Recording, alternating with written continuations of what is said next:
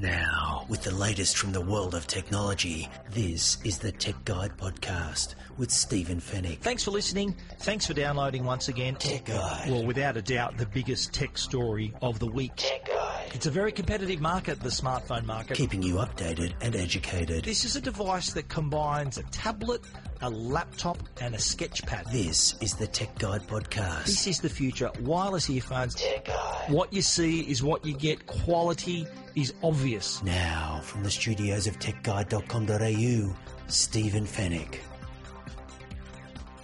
Tech Guide, episode 253. Hello and welcome to the podcast that keeps you updated and educated about the latest consumer tech news and reviews. Thank you for listening. Thanks for downloading once again. And first-time listeners, we're glad that you found us and we really hope you enjoy the show. My name is Stephen Fennick. I'm the editor of techguide.com.au. Well, we've just returned from the Apple Worldwide Developers Conference in San Jose, and we'll go through all the software updates, all the hardware announcements, and we'll also chat with Shainiel Deo from Halfbrick, the Australian creators of Fruit Ninja. Also on the show, Linksys reveals its Velop Wi-Fi system for your home, and Foxtel kicks off its new streaming service. In the Tech Guide review, we're also going to take a look at the GoPro Karma drone. And we'll wrap things up with the Tech Guide Help Desk. And it's all brought to you by Netgear, Australia's #1 brand of home Wi-Fi products, and Norton, the company to help keep you and your family safe online. A monster show for you, so let's get cracking. Well, we are only a couple of days back from San Jose, where Apple held its annual Worldwide Developers Conference. I think it was the 28th Worldwide Developers Conference. So they've been having these conferences well before the iPhone, iPad was around. So it just goes to show that Apple's developer community is quite a vibrant one. They were saying at the keynote there are more than 16 million registered developers for Apple platforms. And this annual event is a way for them to get an insight of what Apple has up their sleeve in terms of software developments and also hardware releases. But it's also an opportunity for these developers to actually meet Apple engineers and show them their code and get some advice and really help themselves make their apps as successful as possible. And this year that was no exception. It was the first time it was held in San Jose, though, for 15 years. Normally it's in downtown San Francisco at the Moscone Center, but it was actually not a bad venue in San Jose this year. We're going to start off with some software updates. In the next segment, we're going to talk about the hardware announcements, but seeing that it's a developers conference and software is at the heart of what they do at the conference, I thought we'd kick off with that. The first thing we're going to talk about is iOS 11. This is the new operating system that's coming for iPhone and iPad. And for the first time that I can remember, it was the first time that Apple actually said, well, there are more improvements in iOS 11 for the iPad than actually for the iPhone. There are still some improvements and new features for the iPhone, but it's more a cosmetic improvement as well as some other features. But the bulk of the improvements for iOS 11 are for the iPad, which we're going to talk about in a moment. On the iPhone side, we should talk about the iMessages is now going to be revamped. There may be some new effects on iMessages and easier ways to use stickers and things like that. But the biggest thing that stuck out for me was the way that iMessages are going to now all be stored in iCloud. So all your conversations can be synced across all your devices. So if you've got an iPhone, an iPad, your Mac, all your message conversations are all going to sync up. And what Apple's going to do as well is only leave the most recent conversations on your device. So that's going to save you some space as well. Another new feature is Apple Pay person to person. We all know Apple Pay allows you to go into a store or shop online and pay for your product using Apple Pay. Well, now you can actually make a payment to another person with Apple Pay. Say so a friend of yours owes you money or you owe them money, you can actually send them the money via Apple Pay to their device. Now, I'm assuming that you both need to be iPhone users and have an Apple Pay cash card, which is, I think that's something that's going to be obviously released before iOS 11 is updated in our springtime, around September. So what you're about to do is receive the money, And then also be able to transfer it to your bank or spend it out of the cash card, I'm assuming. So an easy way for those IOUs to be collected. Bunch of improvements too with live photos. You know, that feature where it's like a little video, and when you take your photo, it records frames before and after when you you press the shutter button, and it creates like this little mini movie. Well, that's going to also improve, so you can create loops, bounces, take longer exposures, things like that. Another big improvement is control center. You know, when you sweep up from the bottom of the screen, you can see those little controls. That is going to be vastly improved, and with 3D touch, you can even dive even further into the control center and have a lot more control over the things on your device, like turning Wi-Fi on and off and your torch and all those sorts of things. A bunch of updates there as well. Maps are also going to be updated, and they're now going to include not only directions and streets and things like that, but also detailed floor plans of shopping malls and airports. Now, I don't think these are going to be in Australia anytime soon, but they are kicking off in the US and other major countries, airports as well, where major airports around the world are going to be included in maps. So that way you can find out where the gate is, find out where the departures is, the air lounges and all this sort of stuff. So that's a handy little addition to maps. On the navigation side, we're going to also see speed limits and lane guidance also if we're using maps for navigation. But another significant improvement, I think, is do not disturb while driving. This was only a really short part of the presentation, but I think one of the most important in terms of the software updates. Now, this is really important for everyone moving forward, because the driver distraction is a big problem.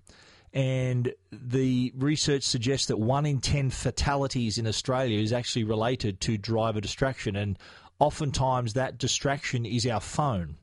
And it's not a matter of receiving messages and calls that is the distraction. It's sometimes receiving the notifications. The screen lights up and you see all these various notifications and you try to see something, and that is often the distraction.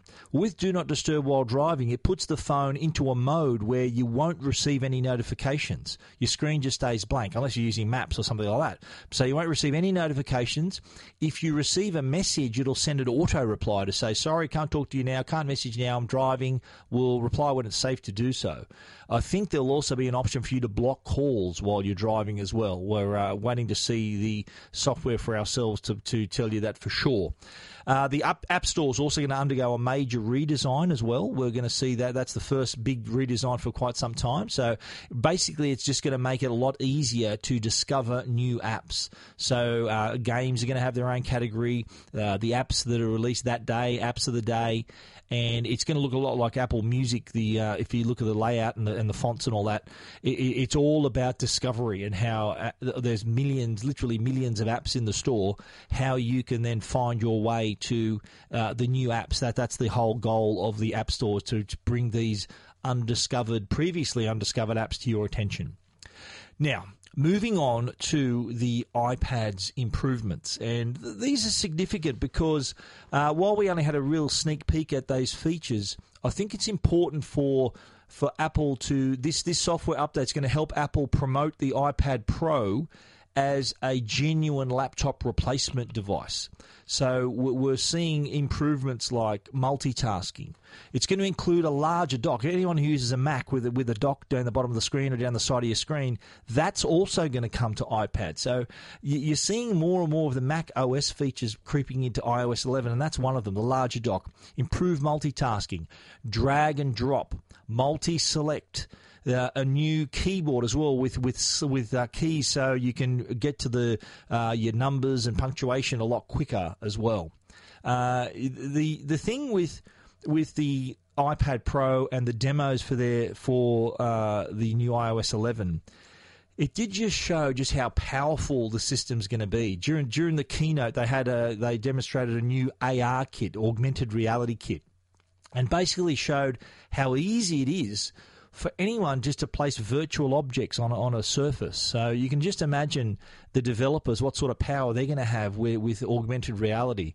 And you can bet your bottom dollar that by the time iOS 11 rolls around in September, middle to late September, you're going to see a lot of AR content. And I think the new iPhone, which wasn't unveiled at WWDC, unfortunately, but I think the new iPhone is going to also have a focus on AR as well. Augmented reality is going to be a really big part of that. New software for the Macs, and that's Mac OS High Sierra. And they did admit this is more of a refinement than a totally new release. So they are improving the technology that's on board. One thing that they have updated is Safari. That's Apple's browser. And a couple of new features on board there. It's going to help you. Have you ever gone to a site and a video plays on that site? It might be an ad. It might be an autoplay from that particular news site. And it's not only annoying, but it can also be embarrassing. If you're in a meeting or something like that, it blares out there really loud. Well, Safari will allow you to block those videos.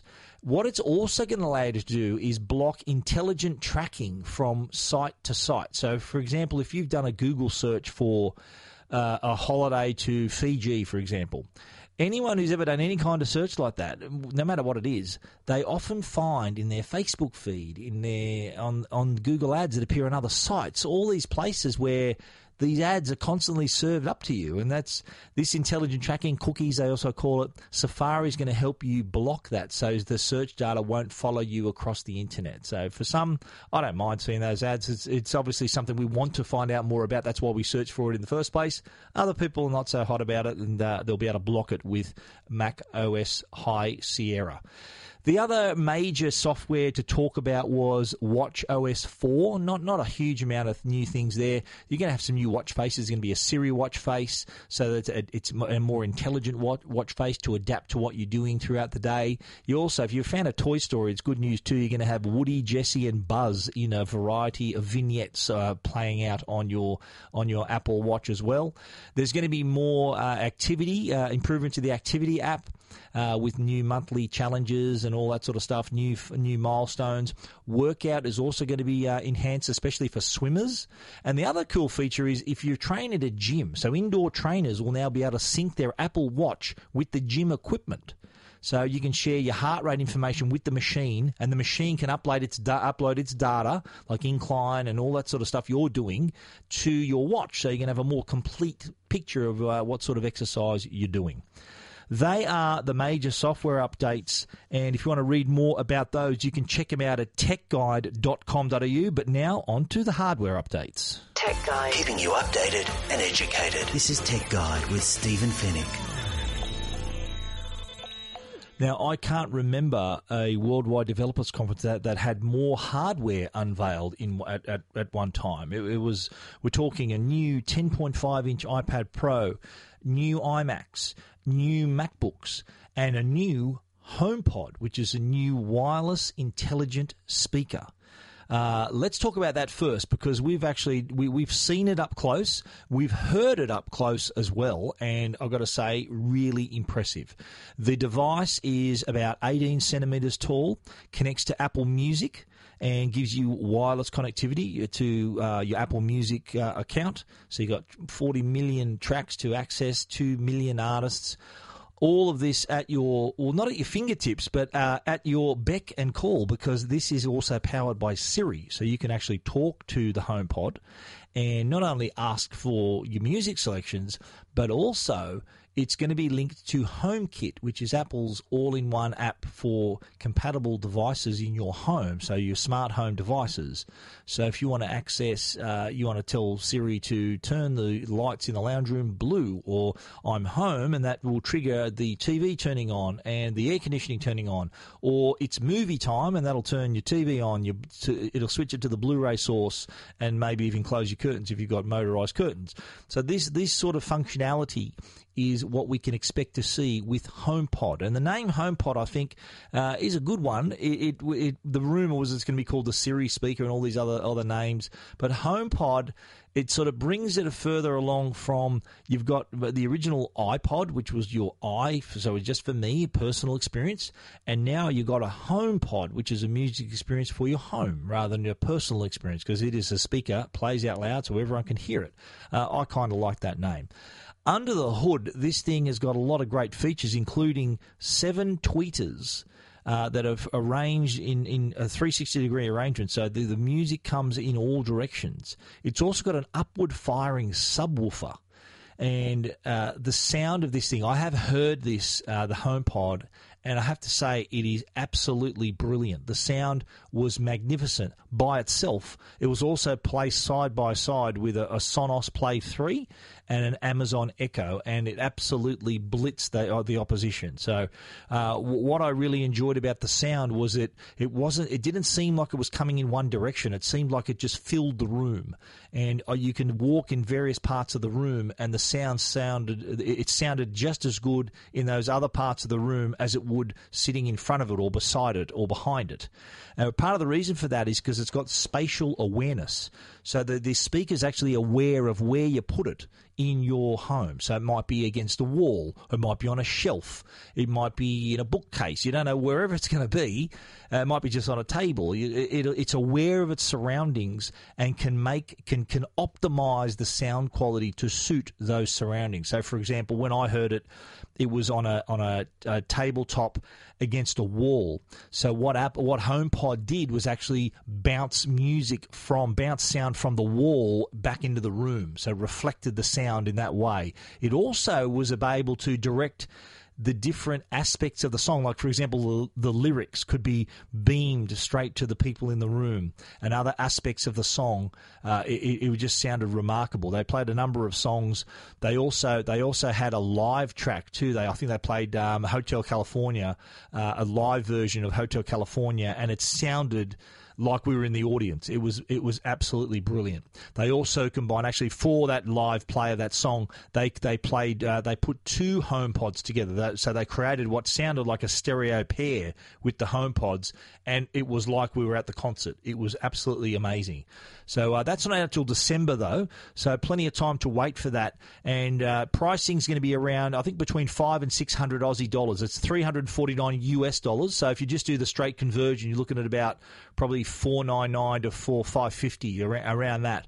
So we can hopefully be well under $600, quite possibly under $500, but I doubt that given the exchange rates. Moving along to the iMac. Now, this was actually, no, I won't talk about the iMac now. I'm going to talk about the iPad Pro first. I'll talk about the iMac in a moment. The iPad Pro, 10.5-inch new iPad Pro.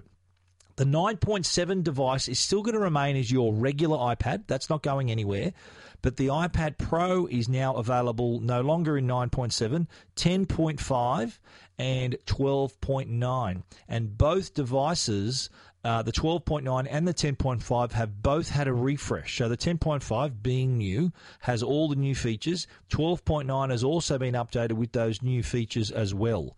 Apart from memory bumps, processor bumps, you're going to see a new feature on board called Pro Motion.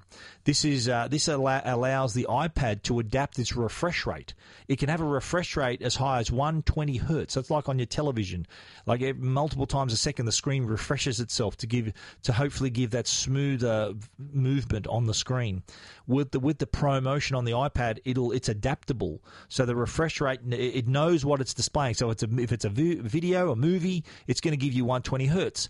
Other times it doesn't need that much of a refresh rate because you might be looking at a still image. And so the Pro Motion can adapt to that. So less refresh rate means less cycles on the battery. So it's going to reduce your power consumption and give you a longer battery life. The iPad Pro has a A10X Fusion chip, 64-bit, and during the keynote they did they did demonstrations of like rendering 3D images and playing graphics-heavy games, but also you can edit 4K video really easily as well. So these things are actually going to pack quite a bit of punch to give you that laptop-like experience. The Apple Pencil usability has also been improved, so you can search written notes and things like that. It's going to be a lot more responsive. That updated refresh rate is really going to help make it really smooth to use the whole thing, and that does help Apple Pencil be even more responsive. What else? They've also upped the memory capacity too. So it starts at 64 gig, and goes all the way up to 512 gigs. So that's half a terabyte, more than half a terabyte of storage on an iPad, which is amazing. So it's 64 gig is the entry, 256 and then 512. And they're going to start at $11.99 for the Wi-Fi model, that's 64 gig, $13.99 for the 64 gig Wi-Fi plus 4G LTE model. And they're available now. This week you can actually buy the new iPad Pros, 10.5 and the new 12.9 inch as well. Moving on to the iMac. And yes, they are. This is, I have to say, the iMac, MacBooks, MacBook Pro, the biggest update Apple's ever done. So the iMacs have had particular attention because the desktop range has now had a lot more standard RAM, a lot more maximum RAM you can have as well, faster processors, improved graphics processors, Thunderbolt 3 as well on board. So these can be fully spec'd out and be powerful enough for professionals who are doing high-end processors like editing video, rendering things. The iMac can handle that. So it's a great option for any type of customer, whether you're an entry-level user or a professional, the iMac will handle it. MacBooks have just had a processor update. They're now using the Kaby Lake processors, as are the new iMacs as well, and the MacBook Pros too. The biggest news, though, in the iMac front is the introduction of the iMac Pro. Now, this isn't going to surface till December. It's still the 27-inch design, 5K Retina screen. It's got this cool space grey look to it instead of the silver. And this is a powerhouse because it's got Intel Xeon processors, up to 18 cores. Has a new cooling system that results in an 80% increase in cooling capacity because this thing's a powerhouse. You need to keep it cool. And can also support 4 terabytes of SSD, solid-state drive, flash drive, and up to a massive 128 gig of RAM. So this is quite a machine. It's going to kick off in December, starting at $5,000 US. Australian pricing yet to be decided. We've got till December to wait for it. But that's a wrap of all the hardware. Plenty there to talk about. Plenty of you there for you to look at as well. I've written about all of them at techguide.com.au. Tech Guide. Now, a Tech Guide interview. Tech Guide. Now, it wouldn't be a developers conference if we didn't talk to a developer. And one of the best Aussie imports is Shainiel Deo from Halfbrick. They're a Brisbane-based Aussie development company who are best known for producing the game Fruit Ninja. Now, I'm sure you've heard of it, and I'm sure even more of you have played it. This is a game that, according to Halfbrick, is the second most downloaded game on the App Store, has been downloaded more than 1.5 billion times. So we sat down with Shainiel, and he gave us a little scoop too about the new version of Fruit Ninja, and here's what he had to say when we caught up in San Jose. Hi Shainiel, thanks for joining me. Well, we're here at the Worldwide Developers Conference, and you have been a developer for some time now, the head of Halfbrick Studios. That's and right. Have several successful titles on your belt, including Fruit Ninja, by the way. I'll tell you my high score later. Okay. But tell us, what value do you get coming from the Worldwide Developers Conference? For me, it's one of the big events of the year. So there's probably 2 or 3 things that I travel for, and WWDC is definitely one of them. And I guess the value that I get is coming to meet with various parts of the Apple team that I don't get to see usually. So we deal with the Apple crew in Sydney, but to come here and sort of meet the heart of the team in Cupertino and obviously San Jose or San Francisco, wherever the event's held, is really important. So we sort of meet with guys on the developer side, the Worldwide Developer Relations team, but then also the App Store and marketing side. So it's important for me to maintain those relationships as well because they're really important to our business. Okay, let's talk about your background. We know you're the head of Halfbrick, and so take us through that, how that got started, and to give us a little bit of a potted history of Halfbrick and, of course, the successful apps that have resulted. Sure. So I don't know if I can provide a potted history, but I'll give it a go because we've been around for 16 years. Yeah. A lot of people don't really realise that. They don't even realise that we're an Australian company, actually. But Are people surprised when they hear you're an Australian company? they are. A lot of people in Australia just have no understanding that there is, an industry there. Mm-hmm. So we started back in 2001, and my background was in IT and programming, and I've been a developer, for all of my life pretty much. And there's a group of us that sort of graduated from Quantum College, and we decided, hey, we may as well start our own company rather than work for someone else, Mm-hmm. because the industry was very nascent back then. And so we sort of, did the hard work. We bootstrapped the company. We didn't take any investment. There wasn't much around in those days anyway. And, we just iterated, and we started on Game Boy Advance, Nintendo DS, and PSP. And then the big shift for us was moving to the digital platforms. So PlayStation Network, Xbox Live, Arcade, and then obviously the App Store. And that's where things really took off for us. That's when the rubber hit the road, Exactly. isn't it? The App Store was... Exactly. Then the iPhone, introduction of the iPhone. iPhone and the App Store, and that was the turning point. That was the game changer. And so we started obviously releasing some of our older titles, and then we started focusing, specifically for the iPhone, and that's where we had, I think, Monster Dash, and then Fruit Ninja, which was huge, obviously. I think it's the second most downloaded game of all time. Wow. And, Jetpack Joyride, that's been a big game for us. And then, a host of others, but those two are really the key titles for us. Okay. So, and we've evolved over the years from, a small 5-man crew to around 100. So you're still coming to WWDC? You've been... How many times have you been to the show? Yeah, I've been coming here since probably 2011. So... I've been attending many developer conferences over the years, but WWDC for the last probably 7 years. Yeah. And it's an important one, as I said, on the calendar for me. And you being an Australian, Australian developers are doing pretty well. We're flying the flag. Yep. How have you seen any other Aussie developers here, and how do we fit in the world of development? Yeah, well, actually, we really punch above our weight.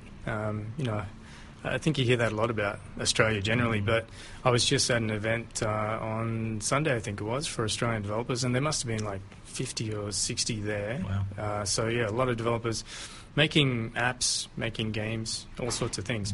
And I think if you look at it purely from a games point of view, I think Australia really does create some of the best-known titles, although, once again, a lot of people wouldn't realise that they're Australian. So you look at things like Crossy Road, you look at obviously Fruit Ninja, Jetpack Joyride, and even, there's so many titles that come out of Australia that really do quite well. Did you see that young 10-year-old kid, the Aussie kid, who's I made saw 5 that. apps or something? Yeah, I saw that. How old was he? Did that make you feel a little bit thinking, geez, what have I done with my life? I'm just thinking where that guy's going to be when he reaches my age. Should offer him a job, mate. Yeah, definitely. Get him on the Halfbrick. I'll have to get his card. Yeah, right. So where from here? Like this Apple, to their credit, have really nurtured the developer community. They've really curated the App Store really well. Yep. And they've created this amazing thing where a guy like yourself in Brisbane can sell an app to someone on the other side of the world.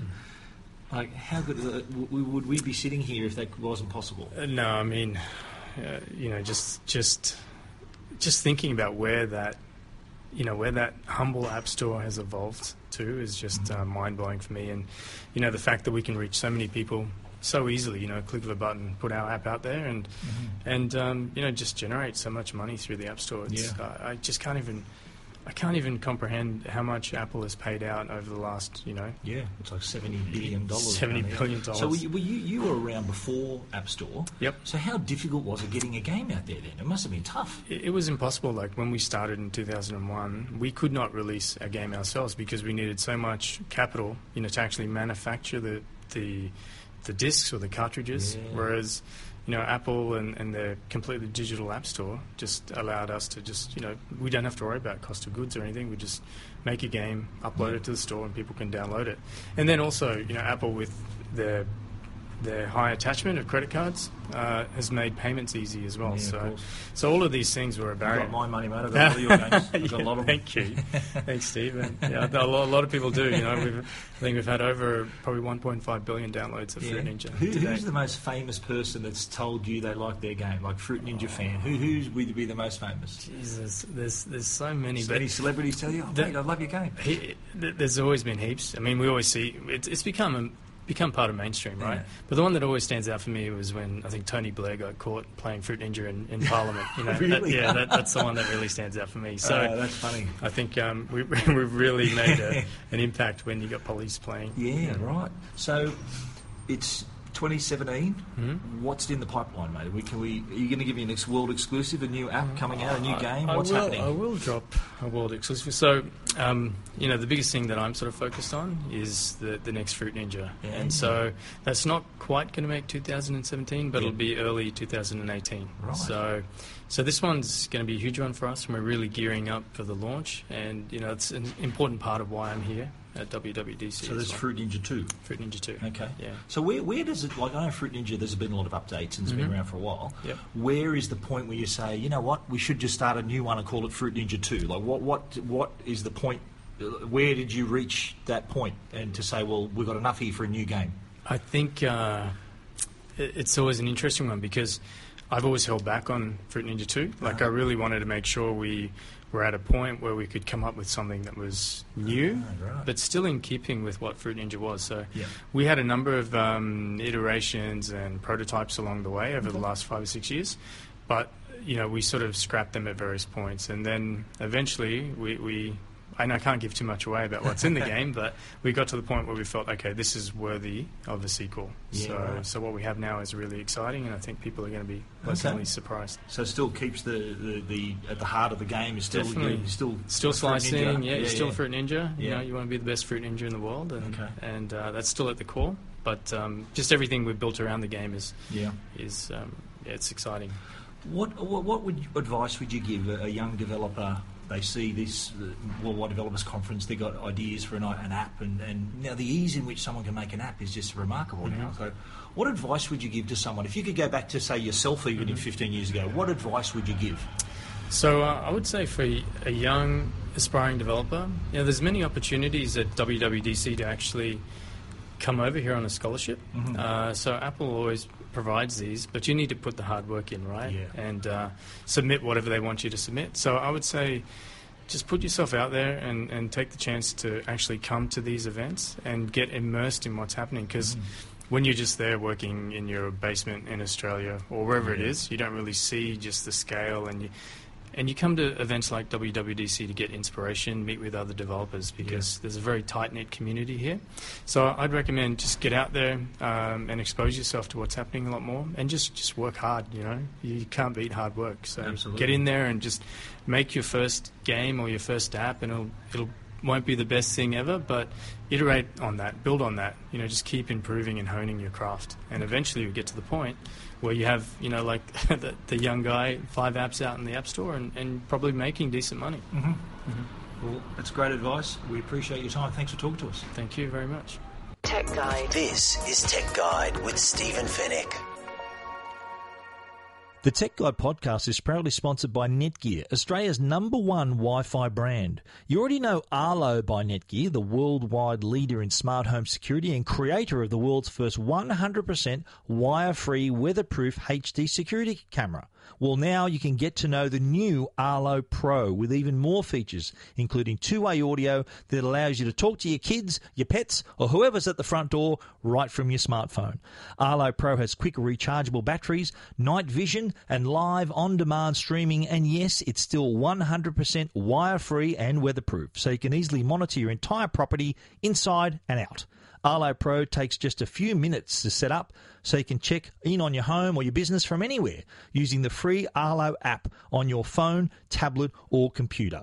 Know what's happening in real time with advanced motion detection, and never miss a moment with free cloud recordings for 7 days. Visit arlo.com/au for more info. Arlo and the new Arlo Pro by Netgear. Every angle covered. Okay, on to other news, and the first of which is the new Velop modular home Wi-Fi system by Linksys. Now, Velop is a derivative of the word envelope. Envelop is another way of saying that. Envelop means you completely surround something. So if you're enveloped, Velop is the name that they've dragged out of they are envelop. and that's the name they've come up with for their modular home Wi-Fi system. It's available in stores from this week, and it is a system, a modular system, as we said. So it can consist of 1, 2, or 3 pieces. So this modular system allows you to each of the systems can play a different role. One can be a router, one can be a range extender, one can be an access point or a bridge to create this mesh network in your home. So you connect one to your modem, for example.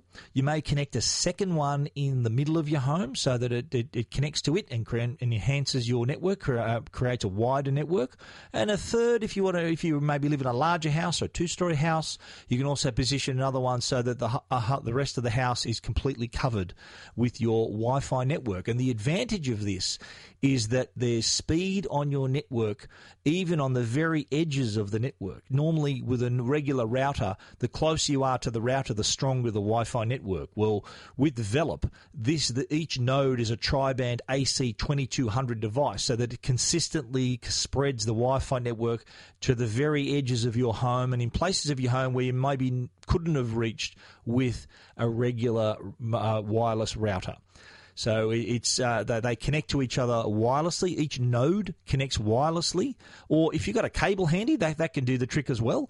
But the bottom line is it creates one network name and one password. Can then, rather than having 3 or 4 different names or suffixes after them, it is one name for the whole house. Really easy to install as well, thanks to the app that steps you through the whole thing. The app also can suggest the best places to place the nodes as well for the best result. It can help find the right spot so you're achieving maximum throughput and improve the range and signal strength throughout the entire house.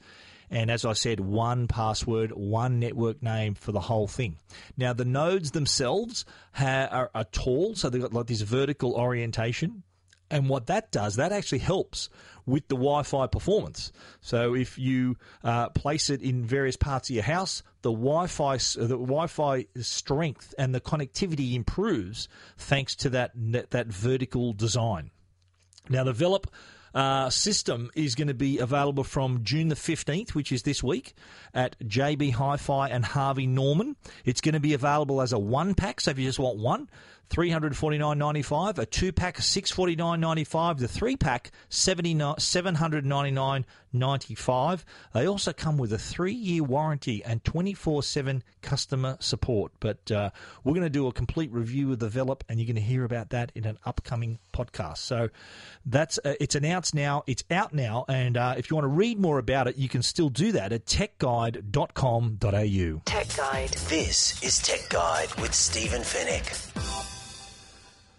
Next up, we're talking Foxtel, and in particular their new streaming service, Foxtel Now. And this is basically the replacement for Foxtel Play. So it's a new streaming service. Foxtel's come up with this to, let's face it, they're facing strong opposition from Netflix and Stan and all these other streaming services. So Foxtel kind of had to reinvent itself a little bit to take on those opponents. Now, you can still have your set-top box and still enjoy all your programming, but now you do have the option of using the internet. So your broadband connection through your device, stream through a mobile device, you can now enjoy Foxtel Now. Now, there are no setup costs because it's a streaming service. The service is delivered through your broadband connection, so no need for a set-top box. And you can watch it on your compatible devices, like on your computer, so Macs and PCs. You can also use Telstra TV, as well as being able to stream Foxtel Now to your big screen, maybe from a mobile device, using Google Chromecast. Later on, down the track, we're going to see PlayStation 3 and 4 as well as Xbox One updated, so you can watch Foxtel Now through that as well. There will be also some updates. Selected smart TVs will also be able to watch, allow you to watch that service through on their smart TV platform as well. One thing, though, I did notice that to watch in HD, you can do that on your computer, on Telstra TV, as well as on a Google streaming through from a mobile device using Google Chromecast to your TV. But if you're watching through a PlayStation, Xbox, or console that's connected to your TV, or even on the TV itself using the app, it's only going to be standard definition. Now, that's a mystery to me why they would do that, but hopefully down the track that those other connected services will also be upgraded to high definition.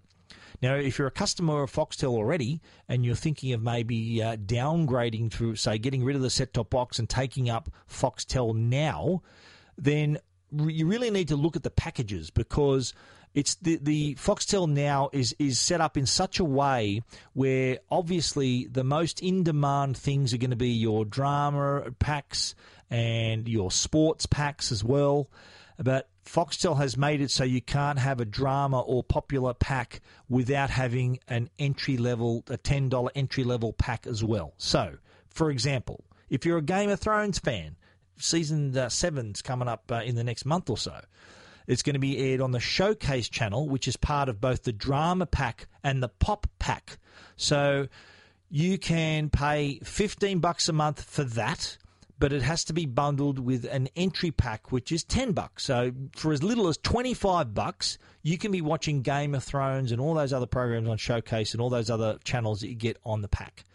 You want to get into your movies, then $20 pack is also is a month when bundled with an entry-level pack, so $30 a month if you want to just watch movies. And if you're a sports fan, like myself, it's going to cost you, they're saying as little as $39 a month. The sports pack is the most expensive. It's $29. And let's face it, it's one of Foxtel's biggest strengths, because live sport, is one of the things why people keep their Foxtel. It's one of the reasons I keep Foxtel, is for that live sport. For you to watch live sport through Foxtel Now, you need to have your $29 sports pack and a $10 entry pack. So minimum to watch live sport, your league, your AFL, all your fun sports, golf, whatever you want, it's going to be $39 a month. And so you do the math. If you want to add movies to that, or you want to add drama and popular programs to that, you're going to be paying over $100. So you're better off staying with a set-top box if that's what you want. The set-top box allows you to record. It allows you to use all the features, like the catch-up features and all the features built into the box.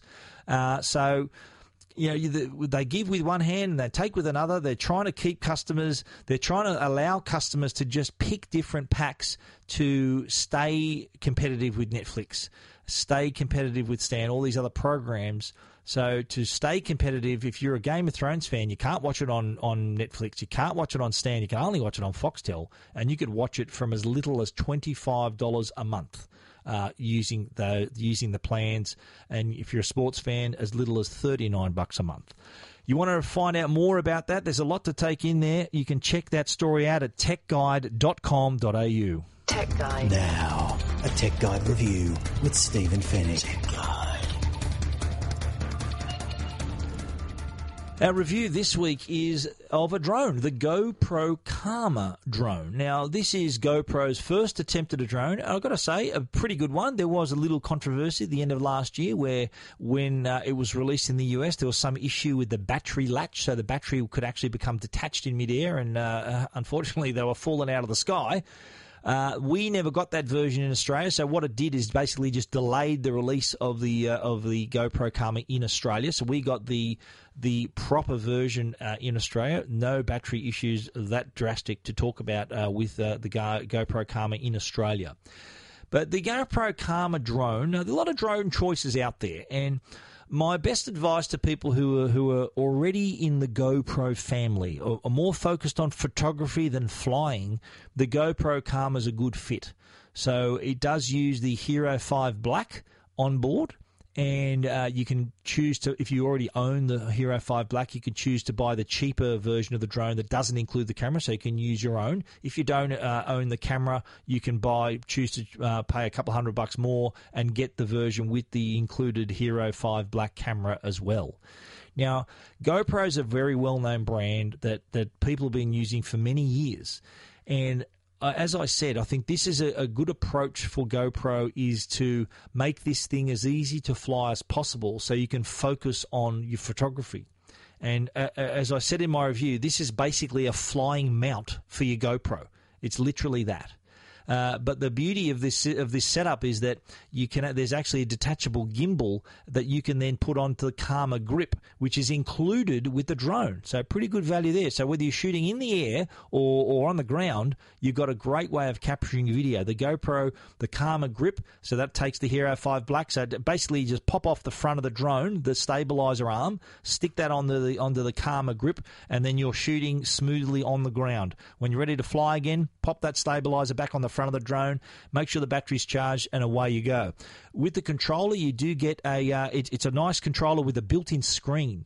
And anyone who's played a video game, it's very much set up like that, so it's easy to take off, auto, one button takeoff, one button landing, really easy to set up, really easy to fly as well, so you can concentrate on shooting some great videos. There's also some terrific built-in modes for you to fly like a pro. So the four modes on board. There's an orbit mode, so you can set the center of the circle and the circumference, and it'll just circle around that point. There's a reveal mode, so the drone, as it's flying forward, the camera slowly tilts up to reveal the beautiful point of interest at the end of that. There's also circuits, so you can just have a set path where the drone travels back and forth, either flying forwards or flying backwards. And there's also a selfie mode. So if you want to take a droney, you can set up the drone to focus on you and then fly up and away, and you sort of getting smaller as your surroundings are revealed. If you check out our video on Tech Guide, we've showcased all those features on our video. Well, here the drone itself has a flight time. GoPro says about 20 minutes per battery charge. We got about 15 minutes actually, so it's not fully the 20 minutes. So that's I think one thing that can be improved there. But one of the few issues we had was with the battery, and it was with other drones like a DJI drone, you can actually set the safety parameter. So when I fly my DJI drones, I like to set the warning at 25% battery remaining. So that's my low battery warnings when there's 25% of the battery left. So if I happen to be out in the middle of a bay or over water or somewhere, I've still got 25. When I get that warning, I've still got 25% of the battery to use that power to get back to me in case I could be pretty far away. With the GoPro Karma, it doesn't allow you to change that parameter. There's nowhere in the settings that I could find where I want to set the safety warning at a certain percentage of the battery. The GoPro just warns you when the battery's low, so you're not really 100% sure how much percentage of battery's left. The very first time I flew the GoPro Karma, it gave me the low battery warning. I thought, okay, I'll turn it around, I'll fly it back. About 20 seconds into it, it said very low battery warning. So I'm thinking, okay, I'm doing it. I'm bringing it home. And then as it was approaching, as I was about to land it, it just dropped out of the sky, like from about a foot in the air, just dropped to the ground. So the battery had obviously exhausted itself completely in the space of a minute. Now, that was an anomaly. It didn't happen again, but it's worrying if you can't set that percentage. If this could possibly happen, if you're over water or flying above sea cliffs, so you don't want your drone to fall out of the sky. You want plenty of warning to know, and even if you have the ability to set that warning time, that would be a great feature for the Karma. One other thing it doesn't have are collision sensors. With the other more expensive drones, I should say, I should admit, because it is a feature on more expensive drones, it doesn't have collision alerts. So no sensors on board, like collision avoidance sensors. The drone that does have that is more than $1,000 more expensive. So that's a feature, obviously, that might have made the Karma a bit more expensive. So just be aware of that if you are flying. Just make sure you've got plenty of open space. You're not flying close to buildings, which is illegal anyway. Just make sure you've got plenty of room to move. But overall, I think this is an excellent drone. It's a great first attempt by GoPro, and it's building a drone for fans of the brand. If you're a GoPro user, then this is a great drone for you to use. It's easy to fly. Rather than you learning how to fly a drone, you can get this up in the air on day one and still produce some great images. So rather than learning how to spend time learning how to fly better, you can be spending that time taking better videos. That's the GoPro Karma. It's priced at $1,350 without the camera, $1,750 with the GoPro Hero 5 Black camera. Great value. You're getting the Karma grip as well. It comes in a backpack also. Controller with a built-in screen. You get a lot of stuff for your money there. You want to read our full review of the GoPro Karma? You can check that out at techguide.com.au. Keeping you updated and educated. This is Tech Guide with Stephen Fennick. Tech Guide. The Tech Guide podcast is proudly sponsored by Norton, the company that helps keep you and your family safe online. There's lots of valuable stuff stored on your computer, family photos, videos, tax and work documents. But what would you do if all of that was suddenly gone, encrypted and impossible to retrieve? Well, that there is called ransomware. It's a malware that locks you out of your own files, then demands that you pay up or lose access to them forever. And the bad news is ransomware is on the rise in Australia. In fact, Australia is now the most targeted country for ransomware attacks in the Southern Hemisphere. Norton Security Premium is a powerful internet security solution that can help keep you safe from ransomware, including the recent WannaCry ransomware by blocking dangerous files, warning you against dodgy links before you click, and backing up files from your PC to the cloud so you'll have a copy if anything goes awry. To learn more about how to protect your online life, visit au.norton.com. Tech Guide. Now, answering all your tech questions, the Tech Guide Help Desk. Alrighty, our Tech Guide Help Desk, we got an email from one of our readers asking, look, I don't want to lug around a laptop. I want to upload my photos without having to lug around a big computer, big laptop. So what are the solutions for uploading photos or storing your photos on the go? They suggested, do I buy a tablet? Do I buy a Surface Pro? What is the answer? Well, yeah, you can buy a Surface Pro. It's a tablet. It's got a card slot on board. You can also buy external hard drives. We've written about some in the past. WD have a wireless hard drive that also has an SD card slot inside. So you can actually download your images from the card to the hard drive directly. But the other solution, I think, and this is a good one, is uploading your pictures to the cloud. Get them up into Google Drive, iCloud, Dropbox. Even if you take a tablet with you, you can do that. Even backing them up to an iPad. There are dongles you can buy with an SD card reader that uploads all your images to the iPad, so you can then delete all the pictures off your memory card and then keep shooting your way. Even if you're traveling for weeks or months at a time, that's still a great solution because there's plenty of room in the cloud, plenty of room on an iPad, plenty of room on this wireless, the Western Digital external hard drive as well, portable external hard drive. So that's a great solution to keeping all your photos without still taking them on the go on your holiday, but having the peace of mind to know that you're storing them as you're going as well. We've written about all those stories that I just mentioned on techguide.com.au.